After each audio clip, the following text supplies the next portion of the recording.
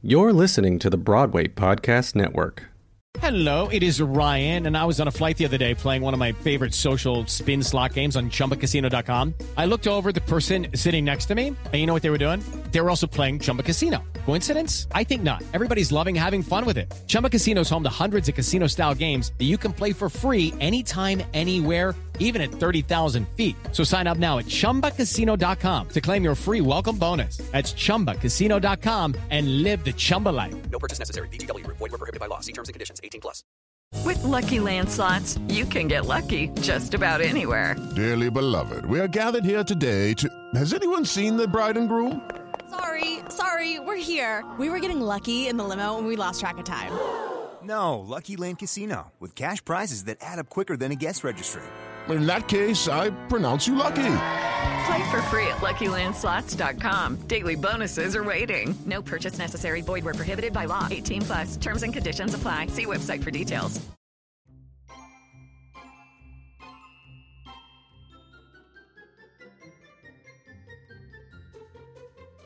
Hello, and welcome to another fabulous episode of Dear Multi-Hyphenate. I'm your host, Michael Kushner, and I'm so excited that you're joining me for the 59th episode. I think that is so wild that there are 59 episodes of Dear Multi-Hyphenate, and what's so interesting is if you listen to the first episodes, it's pre-pandemic, and now so many of the conversations are dominated by what we've learned about ourselves in this pandemic, how the industry has shifted. That's the word. Am I okay? Hello? I'm so happy and ecstatic about the conversations I've been able to have, made new friends, and if you want to share your story, if you want to come on the podcast, follow me at Dear Multi-Hyphenate on Instagram or submit on my website, dearmultihyphenate.com. Fill out a form, let me know what you want to talk about. I love meeting new people. And if you love this podcast, please rate, subscribe, comment, share with your friends and family. I just got a new review on Apple Podcasts from Joseph B., who says, it's excellent for creative people and gave me 5 stars. Michael Kushner curates lovely conversations with amazing guests. Importantly, he gives people room to speak. Thank you for saying that, because it's very important to me. For those who do many creative things, particularly but not necessarily in the arts, this podcast is a fabulous resource that shows we're not alone, that there are indeed others out there wired and inclined as we are. Thank you so much for saying that. That means the world. And please, if you feel so inclined, leave a review and rate, subscribe. It really does help. And if you follow on Instagram, I'm starting to do community care posts, ways that we don't just hold ourselves accountable, but hold our community accountable. And this one that I'm going to share is inspired by my dear friend, Ashley Kate Adams, who talks about this all the time and is the author of Be Your Own Producer. So make sure you check out that book and also our episode under Multi-Hyphenate. But if you're asking to go to coffee, pay for the artist coffee. And speaking of coffee, coffee is a lovely gesture. Bring your coach, photographer, stylist, whoever, their favorite order because it'll make their day. But it is not a proper exchange of services. Coffee should never be used as payment for someone's art, insight, and services. If you want to take an artist out to coffee, great, but pay them for their time. If you're an artist looking for the insight of another artist, please compensate them. Social dates are, of course, great, but are you just using this time to get something out of them? What is your motivation? If you're an artist and someone asks you for a coffee date, please make sure it is worth your time. I have been to many coffee dates where the artist picking my brain doesn't even pay for the coffee. Yes, that is true. Now, is that fair? Probably not. But you are the person who gets to decide how to spend their time. So please make sure that when you're spending time with someone else, that it is an exchange. It's not just a give and take. It has to be an exchange. Multi-hyphenates, our time is precious, so please make sure it is an exchange. I hope everyone had a Valentine's Day. If you subscribe to corporate holidays such as that, but my boyfriend and I had a lovely time. We brought our puppy to the new hotel, Civilian Hotel in Hell's Kitchen. It is the first Broadway-themed hotel in Hell's Kitchen, designed by Tony winner David Rockwell. It is really, really beautiful and incredible. and it's puppy friendly, which is so important. And their lounge is fabulous, adorned with photos of backstage, dressing rooms, celebrities, performances, and in one of the rooms there's this incredible exhibit behind glass doors.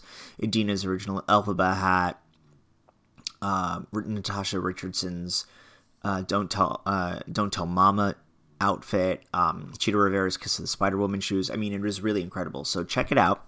That's Civilian Hotel. And do a little nice staycation if you're in New York City. Do a nice little staycation like we did. But if you're out of town, book your hotel there, and that way when you're done seeing your Broadway shows, the Broadway night does not end there. I don't think you'll regret it. It's pretty incredible. Anyway, let's get on with this episode. Enough talking. Well, this is all talking, so more talking, but just let's move on. Am I right? Okay. Brian Jordan Jr. This episode is so great. I'm so excited for you to learn more about him. Brian Jordan Jr. is a classically trained actor, singer, and dancer who studied at NYU's Tisch School of the Arts and the Debbie Allen Dance Academy. He has performed in Broadway national tours, off-Broadway, and in many of the country's most prestigious regional theaters before turning to television and film.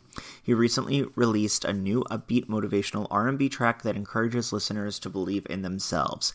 He is currently starring in Tyler Perry's Sisters and has written 2 projects, one being a movie called Georgia Sky and the other being a musical called Riley. I really hope you enjoy this episode and talk to you soon. Enjoy. Hi, Brian. How are you? What's up, buddy? I'm well. How are you? I'm so glad that our mutual press rep introduced us so that we could talk. Yeah. So excited, man. We've been trying for so long. I know. I think the first time that it happened, you were in the middle of moving? Yes. So where were you moving from? Where did you move to? From LA to Atlanta. Oh, okay. So this is great. So I love talking about different places in which art can happen. So, I think people think it's just a bi-coastal thing. You're in New York, you're in LA. You're in New York, you're in LA. What drew you to Atlanta? Why did you end up in Atlanta? Oh, wow. Well, I've actually been everywhere. So I started in New York, actually. And when I left New York, I went to Atlanta first.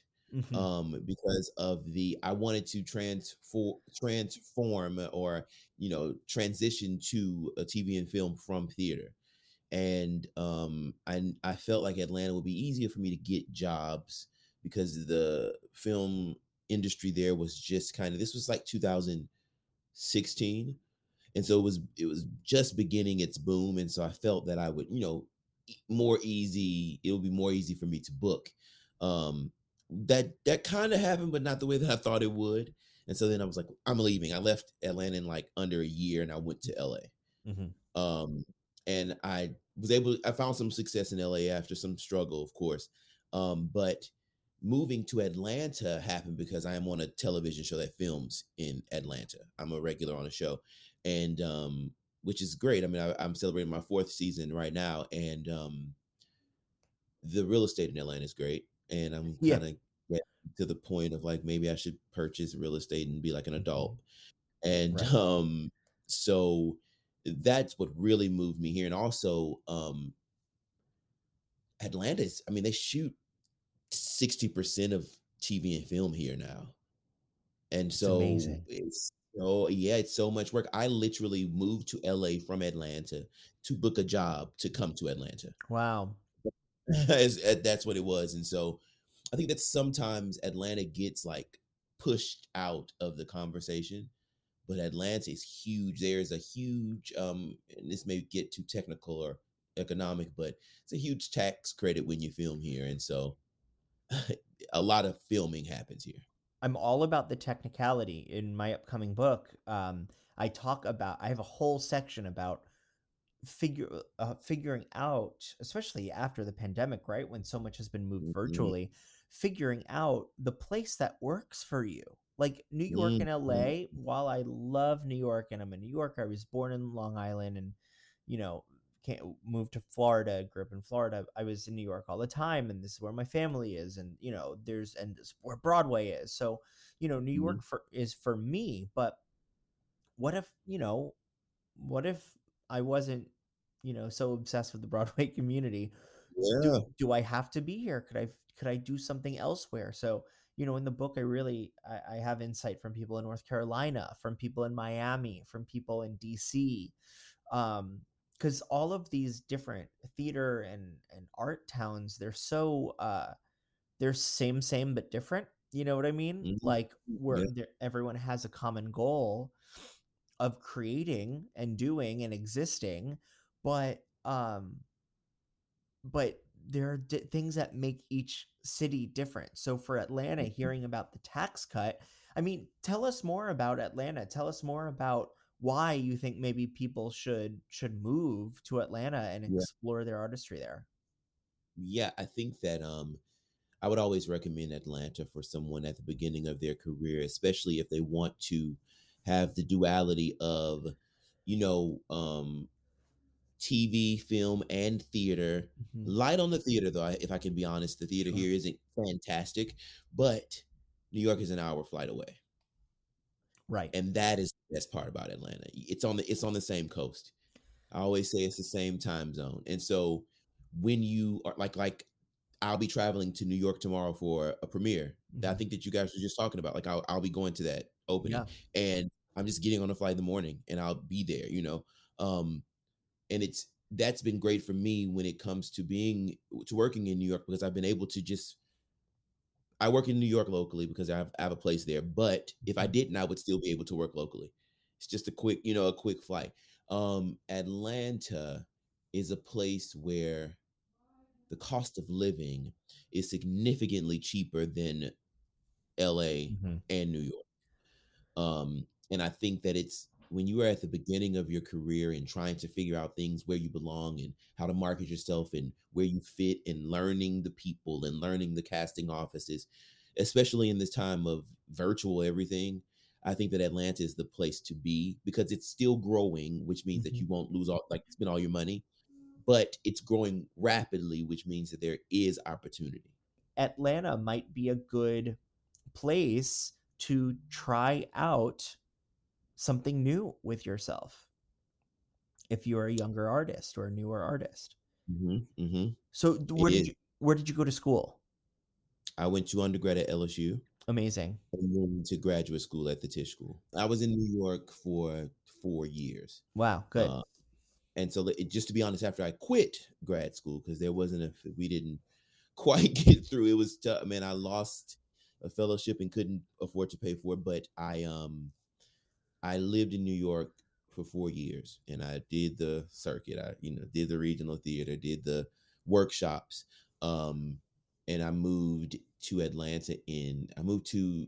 New York in 12 and to Atlanta in 16.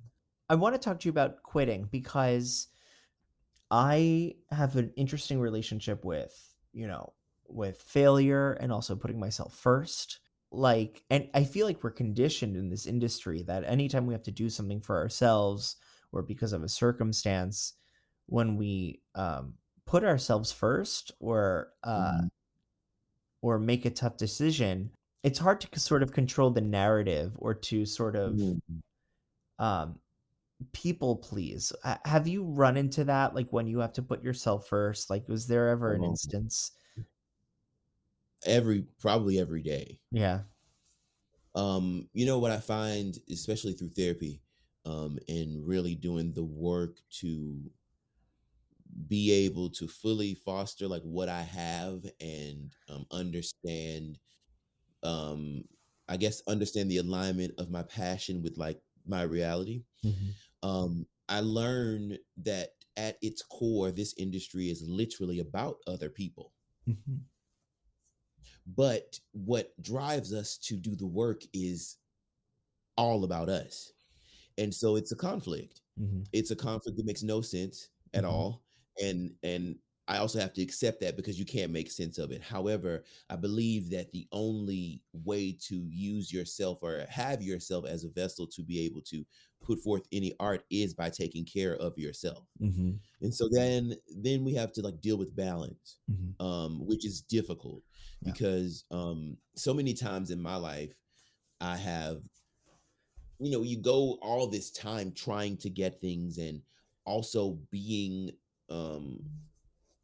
an object for people to either enjoy or not, to say yes or no, to continue to work with or not, to pay you or not, to determine if you'll eat or not, like those type of things. And it's very difficult to say I this is how I feel, because it kind of feels like it doesn't matter Mm-hmm.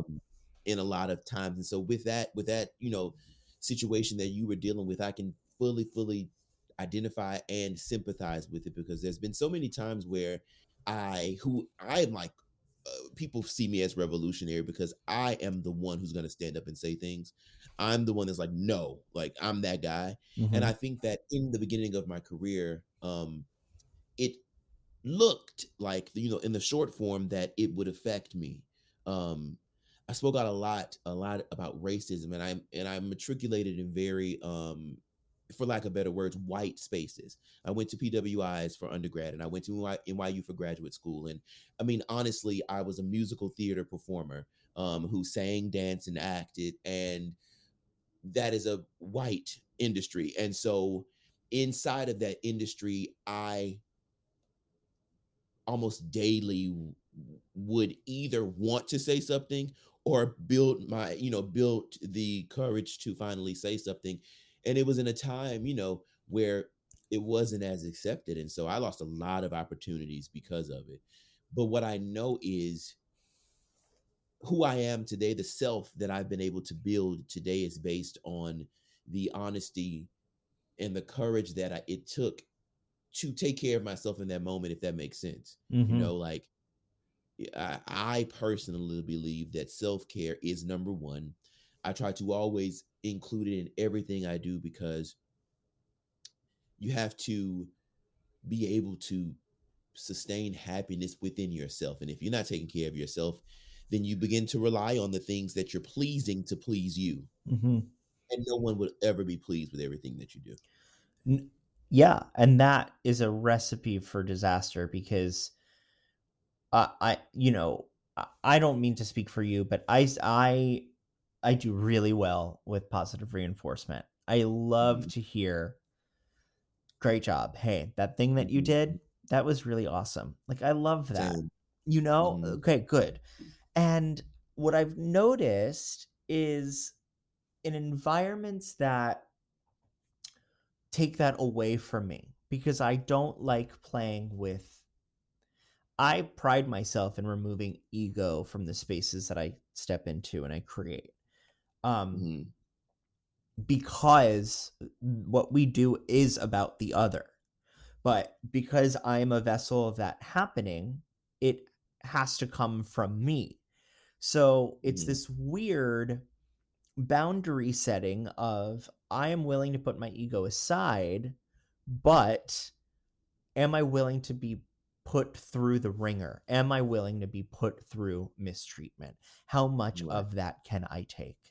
And I feel in spaces in the theater industry, we put ourselves through that because we are so worried about the next gig, the next job, the callback, but really what's the most important is standing up for what's right and speaking out and creating safe environments. Yes. I think we really are in this moment where the industry is hopefully changing in those ways. I think because of the multi-hyphenate, because of the artrepreneur, the artist that is now engaging in a business mindset and is creating and is constantly providing themselves with work opportunities, we don't Mhm. have to put ourselves. That's one of the positives and the pluses about being a multi-hyphenate, is that we don't have to put ourselves in abusive environments anymore. Yeah, that's true. Because we are controlling the environment. Exactly. We're the ones that Yeah. we are the ones that are not only controlling the environments, but we're the ones that are creating the environments.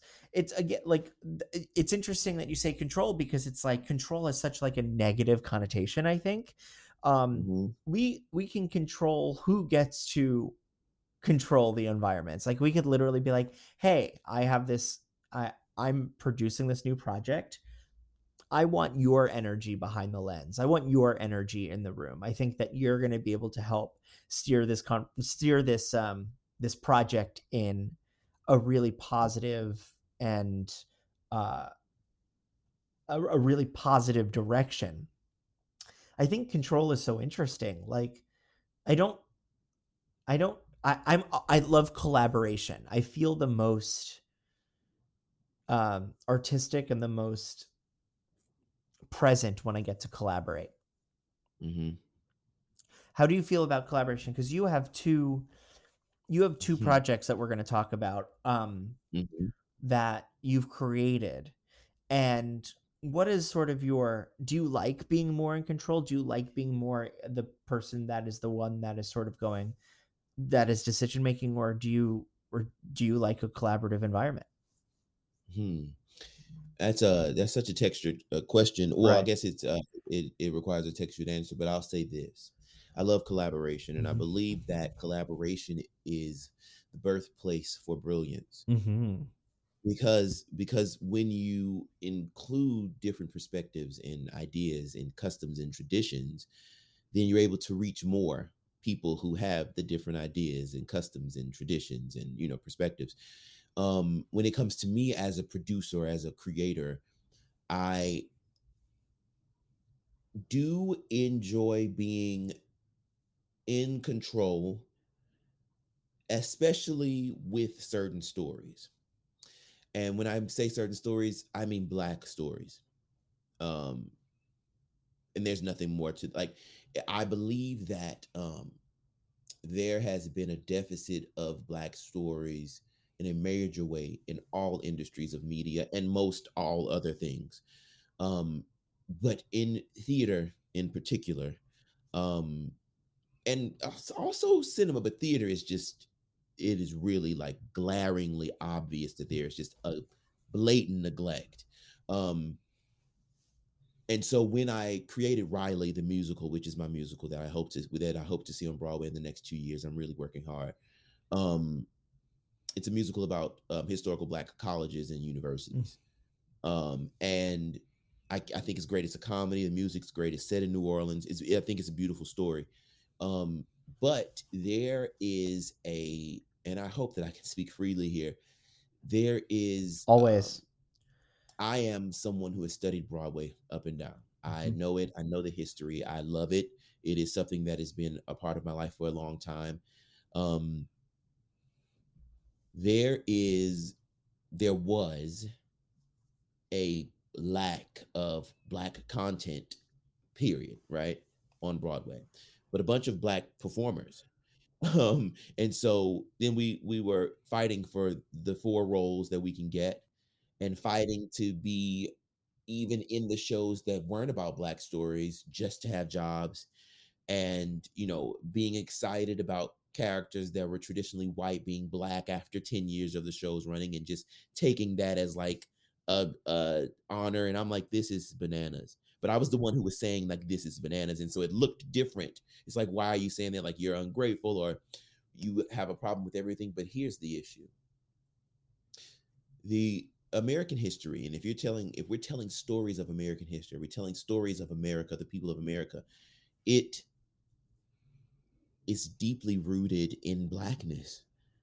And if we decide that we are not going to honor just a full part of American history, then that's disrespectful and also just inaccurate.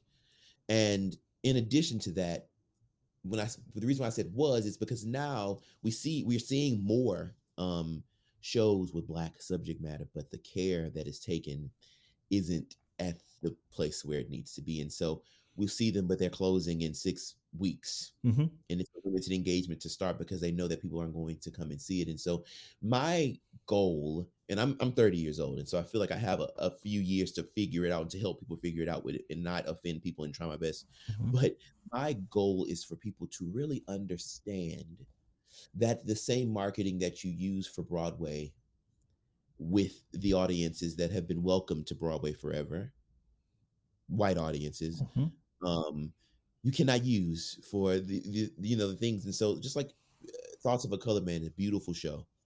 And I have friends in that show, but they struggled with, and I'm not sure what their numbers were or anything like that, but they obviously struggled. It was a limited engagement to start because they were working. But when it comes to cultivating the Black audience to a place where it is felt elitist to us, it is felt like we weren't accepted or invited, and there was nothing for us to see for so long.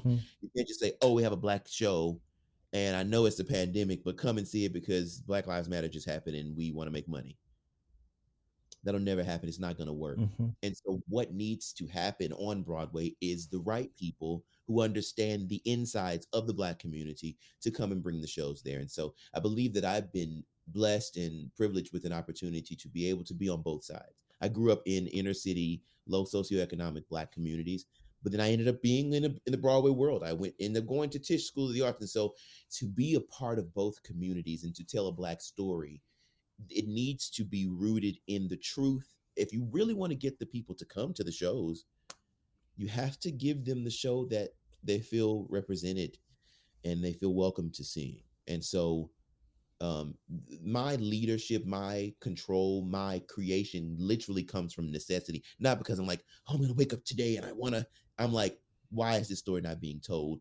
But everyone is taking from this culture. We see Beyonce doing the Homecoming, Coachella, and it was full on HBCU, which is Historically Black College University. And we see Lizzo doing her things, and we see everybody doing these things using Lil Nas X has the song, and it's HBCU based, and all of the world loves this music, right? This is not just music for Black people. These are Black people presenting this to a mainstream audience who loves the songs and they love the dances and they want to do the things, but they don't even know the origin, the origin of it. And the origin comes from schools that were built in a time where Black people couldn't go to schools with white people, And I think that's important to understand the origin because before it becomes mainstream and it's just something that we're all doing and no one knows what it is.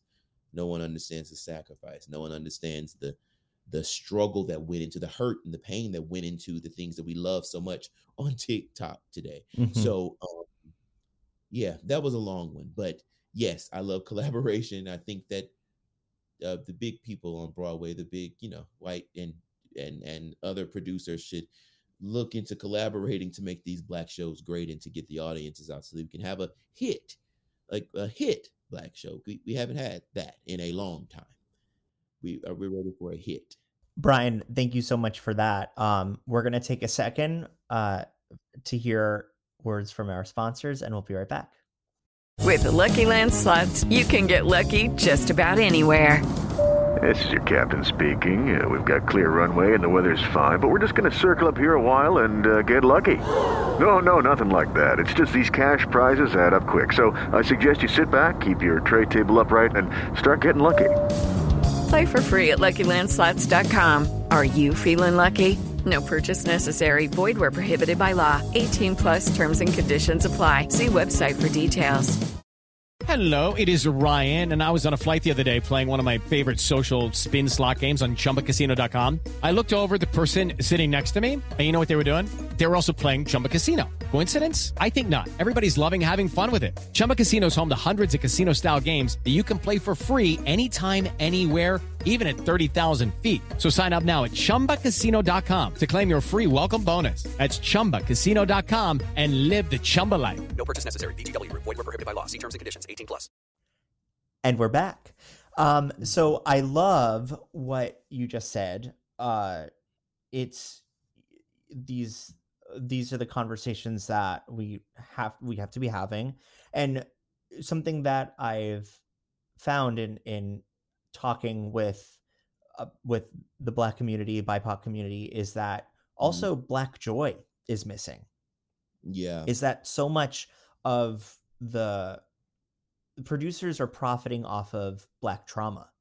And I think that is a really interesting thing that that's why I love Chicken and Biscuits. I love Doug Lyons' Chicken and Biscuits, because it was predominantly about Black joy and a slice of life in the Black American's life, something that I have never experienced before. And I was able to just sit down and enjoy this moment of something that I could laugh along with, cry along with, and where I feel like the Black artist was not exploited for the sake of the white audience to enjoy the show. Oh my, that's good. And also how long did that one stay open though? Oh honey, they had to close for two performance. They closed for 2 performances, and that was enough to set their closing date. I think it's ridiculous, and it's like, but we also can't sit here and go the Lion King's on Broadway and has lasted for so long. It's like, well, your face. It's like, it's the Lion King is a story about animals. Yeah. It is a story about animals made famous by Disney. Exactly. And also, the Lion King can stand to miss 2 performances. Exactly. We need to have more joyful stories. And, the perspective I can share is, Jewish stories is that I constantly see as well. It's always stories about the Holocaust. It's always stories about,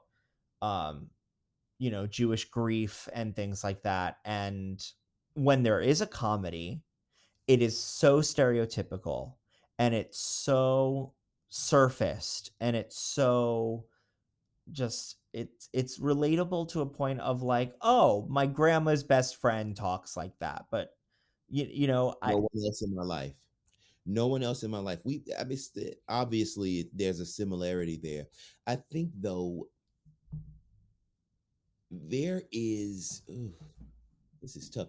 There is an enjoyment that comes from period pieces for whatever reason to white people, and also like slavery and like Holocaust and like any kind of like struggle, and even like post-slavery, like right after the Civil War is like a popular thing right now. Like that, I just read for a film and they're loving that thing where the slaves thought they weren't slaves anymore, but they really were, kind of that thing. They love that one, and to me, it is a way to hold on to a place of privilege for the majority, and to only talk about the stories that portray Black people, because that's what I will speak to, in the light of lesser. And because it's so hard, like even when you look at like The Color Purple, that did well. I think that was probably like the last Black cast show to do well, and that was a revival. So even before that, the one before that one was The Color Purple, which sucks because it was just the original cast. But we cannot, and that was a story about the 1800s, well, early 1900s, and it's just poverty, slavery, rape, and you got a Tony. And it's scary. That is scary. It's exploitation. That's what it is. It's all exploitation. And it's like, even the show, like I'm watching The Gilded Age right now, and it's, there's another episode that was just released today. It's out on every Monday, and I'm thoroughly enjoying it. The acting's amazing. The acting is wonderful, but it's, we're in. It's what'd you say? Are there any Black people at all? I saw a preview and I didn't see one. Yep, it's Janae Benton and Audra McDonald, but Audra, didn't know that. Yeah, and we thought for a second that it was maybe going to be had nothing to do with race, and that it was actually going to be whatever inclusive means in that setting. That word. You know, Right, yeah. which that word is, it's what is that? What is equitability? What is inclusivity? What is that? But no, it's another storyline about how the Black girl has good penmanship, and so she's hired by Christine Baranski's character, and she gets to have a job and things like that. And it's like, do we need that again? Do we need that one more time?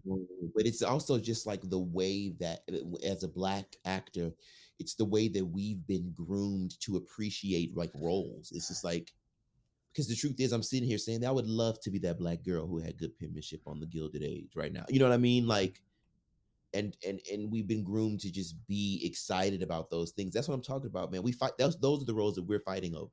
Wow. And you know what's interesting is that these struggles, these identity, these questions about people's identity and like where they fit in stories. I'm a headshot photographer in the city, and it bleeds into the studio a lot, because I have this in my welcome packet, but I say I will not entertain any questions of photographing ethnic ambiguity, because I have clients that will be like, I just need something that says like could be Jewish, could be Latinx.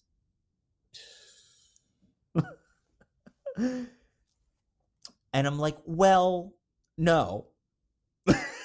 Period.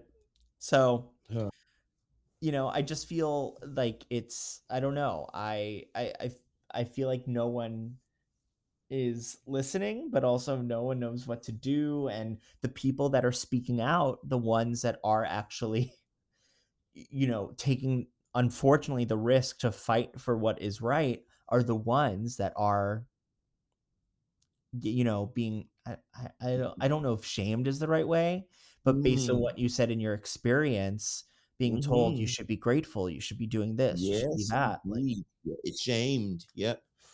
Taunted and placed aside. It's so many different words that could be used. It's a tough road, man. It's a tough road to feel like who you are without choosing, without, just who you were born to be is just not enough. And whenever you speak about equality or just wanting to be treated kindly or get the same opportunity, then that's looked at as like complaining. But so many things, man, have the potential to be the change, and it won't pull from anyone else. And I think that sometimes, because things have gone on so long a certain way, that there's a fear of things changing and things being taken away from the people who have had it. Oh yeah, for so long. Of course. And I wish that I could assure the people that we don't want what you have. We have what we have. We just want to be able to tell our stories to our people who spend their money on your things. And also, we want you, if you want to take the opportunity to tell a Black story, at least do us the honor of doing the work to present it correctly. Because in my life, to be able to be trained as an actor and to be trained as a singer and a dancer, I had to study very Western Europeanized styles of theater. I've trained in Shakespeare, and I have not done Shakespeare in 10 years. But my training is, I've trained more in Shakespeare than anything else. Okay, I've trained ballet, and I've trained all the classical training when it comes to voice. And those are things that we have to learn to be able to compete with other people. When I say HBCU, when I talk about certain things, most white people don't even know what it means because they don't have to know.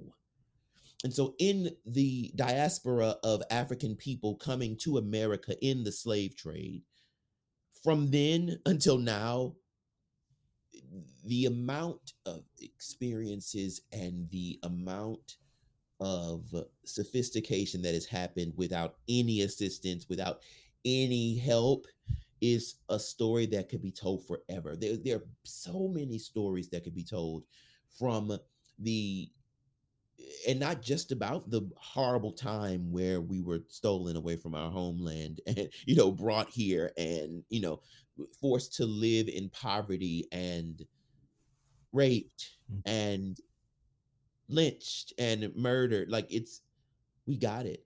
We got it. And there's so many other stories to tell. They're beautiful stories in the same places, beautiful stories of triumph and beautiful stories of overcoming, beautiful stories of love and education and creation of beautiful music. Most all music comes from us, like Black people. Like it's just those beautiful stories that have just been sitting away and thrown away.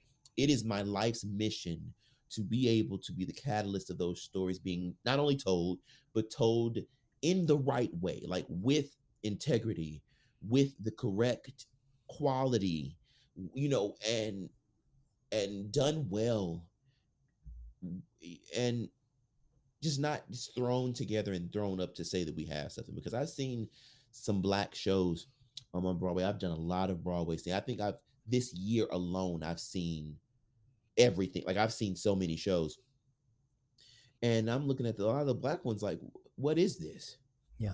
It's just it's a lot of craziness happening, and I know that we're better than that. But I think that in this time where Black is trendy, I think that people are feeling like those who are not Black feel like Black is enough. And so if it's Black, let's just do it, instead of giving it the same care that you would give something that inherently, right? Doing the work to care about something in the same way that you care about the things that you already know is what I want people to do, like we have had to do. I've had to care so much about things that I didn't know inherently. When I started school in New York, I'm from New Orleans, Louisiana. I had a very heavy accent, and I went to a speech pathologist 3 times a week to develop a standard American accent. Now, what does standard American mean?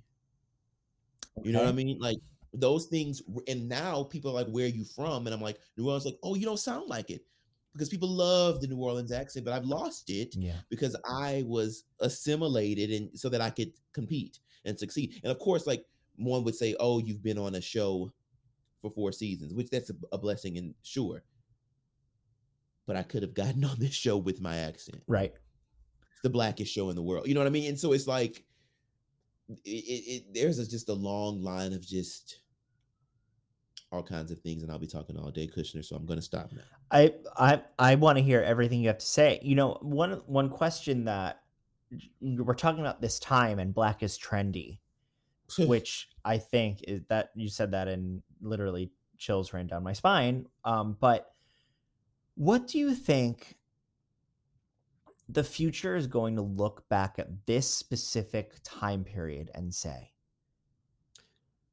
Well, there'll be different views, right? There'll be the view of what the history books will tell people it was. True. How revolutionary it was and how beautiful it was and freeing it was for people. And then there'll be the view of the people who will be told the truth, and the true stories will be passed down through the generations, just as we have the stories that are passed down from the civil rights era. And we are taught to believe that it was one thing, and some of us know that it's something different. Obviously it's something different because of what's currently happening now. Like obviously it wasn't so revolutionary, because if it was, we wouldn't be dealing with the issues that we deal with now. But I believe that in the future, people will look at this as a renaissance, a renaissance that was incited by the courageous will be words that will be used, but it'll also be violence and people who, stood up in this time, in this, I call it a racial pandemic. In this racial pandemic, the people who stood up, I was there. I've done, some marches, and I've done the things. They will paint some of us as courageous people. They will paint others of us as violent. And they will say that this war on racism incited a renaissance in so many different areas. And with the people who are getting these promotions and the people who are getting these top level positions or positions that look like top level, the African American female vice president that we just got. We'll see those things in history books. We'll see, because of this racial pandemic, these beautiful things happen. I think that that's the narrative that will be painted if history serves us correctly. That's what will be painted. It will be painted that people fought for equality and they got it.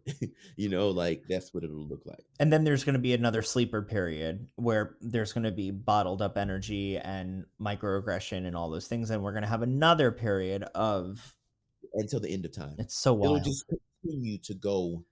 It'll just continue. It just takes a radical enough group, because it kind of skips generations. And so it just take a radical enough group to realize that this is bullshit. And you're lying. It's a lie. And I think that's what happened with us. It's like, how many, literally, I am someone who, I'm kind of a nerd. And so if I love something, I study it up and down.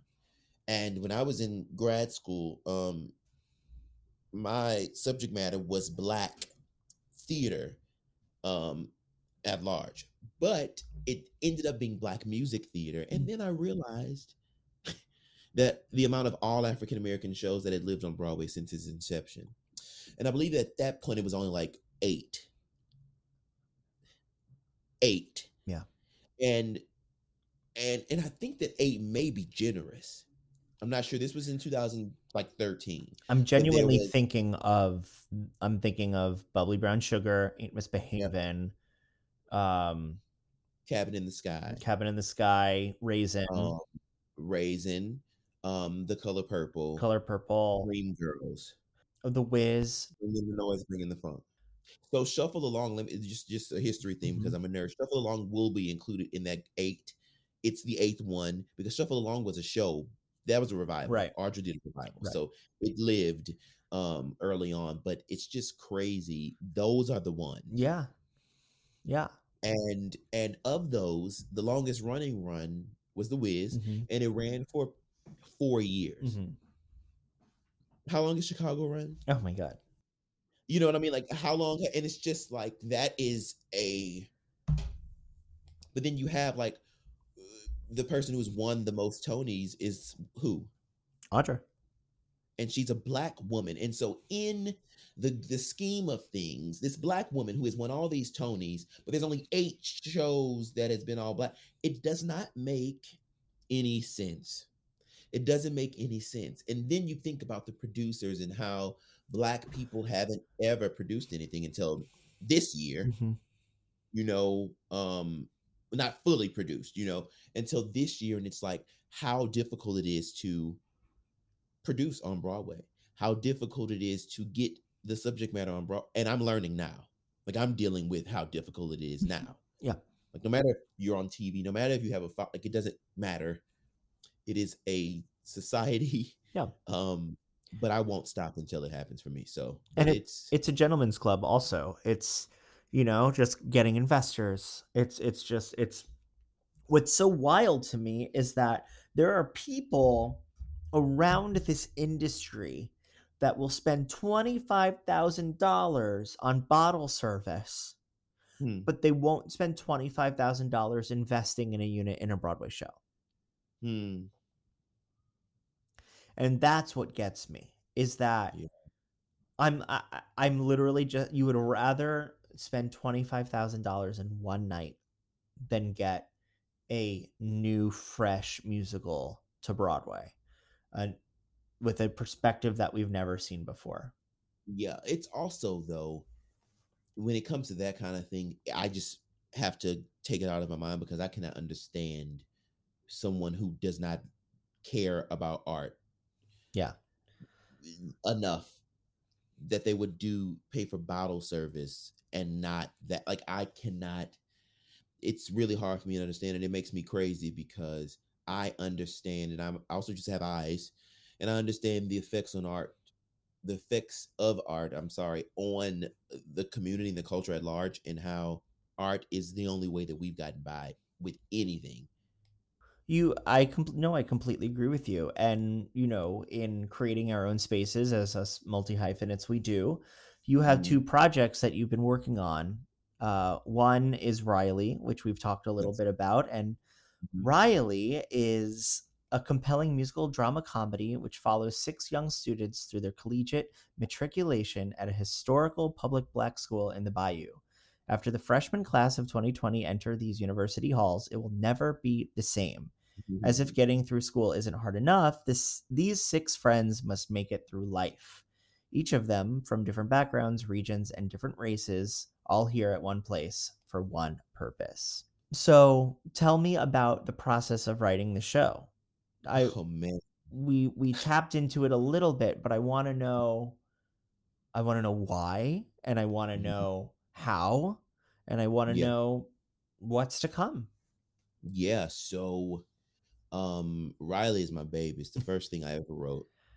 I started writing it in 2017, and it initially started off just like a play is what it was. And then it became a film. And then it went back to a play. And then I kept feeling like things were missing. Conventions were missing, and then it was overwritten. So then I had to take things away. But what was missing truly was the music. There was something musical about the Black college experience, the Black experience at large. There's something musical about everything we do. The rhythm that our soul, our step, the way that we speak, it's just rhythmic. Love it. We are rhythm. We are, and our heartbeat is percussion. That's what I always say.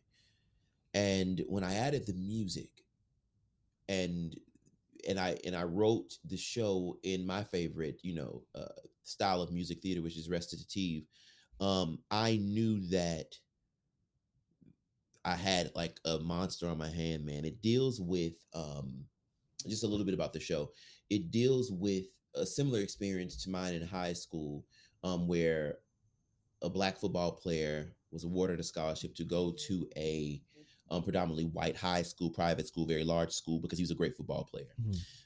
He gets a white girlfriend, and he decides that, she and her family decides that wherever he goes to college, because everybody's trying to recruit him, that she'd go to, she's like along for the ride. Of course, we see that happen all the time. And doesn't quite work out that well, because he decides to go to a small Black school instead of the big, the big LSUs, the big Notre Dames, the big Alabama. And of course, the problems that come after that are crazy. He goes to the school, and then she goes to the school. Like, she shows up. It's a whole thing. And so the story deals with how this Black school matures everyone. It because we all grow in college. We go to college, we learn so much, but the traditions and the customs and the ideas that were founded and developed at these Black schools based on just one of the only places that whiteness wasn't required for success in the Black community. There, and obviously they have their issues, like the funding for Black schools today is awful in America, like awful, and they really, really struggle because of it. But the pride and the even the structure is so different. Like, it's so different than the other schools. It's just a very special place. And I want people to see that. I want people to experience that. And because there's a pride about going to a Black college and finishing at a Black college that is unrivaled. I mean, even down to the, there's a girl who was on a dance team there, and we studied that. We see the dance team and the techniques that they do on the Black college dance teams and the marching band, and the cheerleaders are different. They're just different. It's a different vibe, and the music and the student government and the homecoming, like, it's just all totally different. And it's also in New Orleans, and so it has that jazz love it thing all over it. And I think it's a beautiful story, and I can't wait. It'll be on Broadway, and it will sweep the Tonys. Remember that. Remember that. Record this. Hey, I already see when the Tony nominations come out, we're going to do an audiogram on my Instagram being like, you heard it here first, folks. Exactly. Exactly. And you won't have to wait long for it either. I'm pushing for it, man. I'm killing myself. I'm pushing for it. So I'm excited about Riley. Very, very excited about Riley. I love that. Which you mentioned earlier is not a real college, but it is. No, it's but it is a college in the story. Yep, I created the college, and Riley is my grandmother, who's my best friend. Her maiden name. Oh, I love that. That's beautiful. I totally understand about tight relationships with your grandparents. I'm very, very, very. My grandma's my best friend as well, so I understand. And then you also have Georgia Sky, which is a new film produced and written and starring you. And in Georgia Sky, Levi, Ryan, and Tamika, 3 childhood friends, reunite in their hometown for one purpose, or so they think. Soon they all realize that their true purpose is simply home. Yeah. Georgia Sky is a musical film as well. I wrote music for that. Cool. I'm a song and dance man, so many of the things that I do will have music and like I'm that guy. But Georgia Sky is set in Atlanta, and it's about 3 friends who are dealing with gentrification, actually, because that is a thing here. I just bought a home in Atlanta, and that is what incited like the story to be written. There's a community center near my home, and my home is new, but my home is the only new home in my development. This development has been for a long time, and I see the people leaving, and I see the new homes being I see like the preparations. I'm watching it happen. And so I thought about a story about a community center, because there's a community center nearby, and it seems like there's nothing happening there. And so what I dream about is like, what did this community center look like 30 years ago? And so this story is about 3 friends who have grown up in a community center, but then they left. They went to their different places. And then when they come back, they're only coming back because the community center is being threatened of being like shut down and turned into something else. They realize that like one of the friends has something to do with it. Like she's gone and become a lawyer. And so she's like working with the people. It's just it's a beautiful story about love and friendship. And it's a happy ending. It's a cute little holiday story. But the subject matter is always going to be something real for me. And so Georgia Sky is just about, there's a lyric that says, and you can't forget where you learn how to fly when you look up at the sky. The little child within you won't let you lose the sight of where you dreamt your first dreams every night. So it's just about never forgetting like how important home is and what home truly is. And I just love stories about the heart, like stories that come from the heart, meaning like from the experiences. And so most things that I write, even because I've like set this new goal of like writing a short and a pilot, at least one short and one pilot every month this year. It's like my New Year's thing. That's awesome. It's a lot. And so please note today is the 31st and I'm not finished. And so, when it comes to the stories that I write, they all come from just experiences that I could write forever about the life that I lived. And I'm only 30, which is just proof that there's so many stories to be told that are not being told. And I find that to be interesting. I find a lot of people don't want to tell stories. I'm like, I'll meet with people and I'm just like, they want to pick my brain about being a multi-hyphenate. And I'm like, you can do it. You can do it too. Just, you all have perspective. Just start writing. And I met with a lot of people that don't want to do it. They want to be told what to do, where to stand, all that good stuff. And I'm like, that's cool, but what are you going to do in between?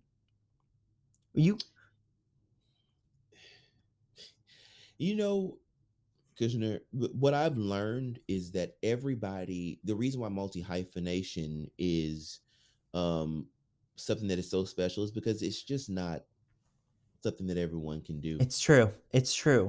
I think everyone can do it, but it's not a skill thing. Yeah.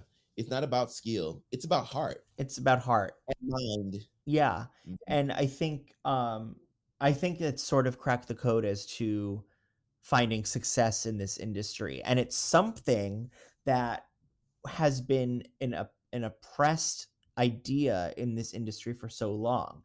If you do anything else other than your craft, you are not a real actor. If you think about anything else, then you're not this, then you're not that. you back in my day, we didn't do that. You only auditioned and you sang, and then you went on to the next show. We didn't do any of this producing. It's like, well, we do now. We do now. Because why not? And who better to produce a show than a showman? Exactly. Who better? I think that there's also like the notion or this like myth of performers not being able to do anything but. Mm-hmm. And also there's failure. I have a lot of people that are like, I don't even know where to start. I'm like, start small, start with an idea, create a team, talk it out with people that you've always wanted to collaborate with. Just do TikToks and Instagram posts and write things out. Just throw it out there. See who follows you. You do not have to start out writing the next great American musical. You do not have to start that way. Just see how you like telling stories and see how it can grow. And that is a huge key in multi-hyphenating. You do not have to start big. You can start small. Brian Jordan Jr., you have been an absolute pleasure to talk with today, and I look forward to collaborating with you again soon. Where can we find you on social media? All my handles are Brian Jordan Jr. That's on Twitter and Instagram and TikTok, which I have one TikTok video. I should do better. It's stressful. Stresses me out. Stressful.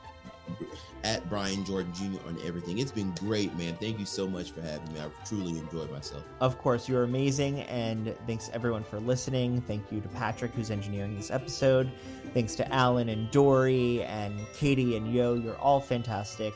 Please follow Dear Multi-Hyphenate on Instagram at Dear Multi-Hyphenate, or my personal Instagram account at The Michael Kushner, and subscribe, download, tell your friends, all that good stuff. And if you want to be on the show, or you just want to ask a question, you can email me at dearmultihyphenate@gmail.com or submit on my website at www.dearmultihyphenate.com. Brian Jordan Jr., you're incredible. Thank you, everyone. Have a great day. Hey, it's Leslie Odom Jr. here on the Broadway Podcast Network to tell you about the Rise Theater Directory, a program of Maestro Music. Rise is a national online resource designed to connect and empower backstage and administrative and creative theater professionals from underrepresented backgrounds. If you work or aspire to work in the theater community, this can help you find your next project. And if you hire theater professionals, search the Rise Theater Directory to find your next team. Create your profile now and get more information by visiting risetheater.org. That's theater with an RERISETHEATRE.org, because only together we rise. It's time for today's Lucky Land horoscope with Victoria Cash. Life's gotten mundane, so shake up the daily routine and be adventurous with a trip to Lucky Land. You know what they say, your chance to win starts with a spin. So go to LuckyLandSlots.com to play over 100 social casino-style games for free for your chance to redeem some serious prizes. Get lucky today at LuckyLandSlots.com. Available to players in the U.S., excluding Washington and Michigan. No purchase necessary. VGW Group. Void where prohibited by law. 18+. Terms and conditions apply.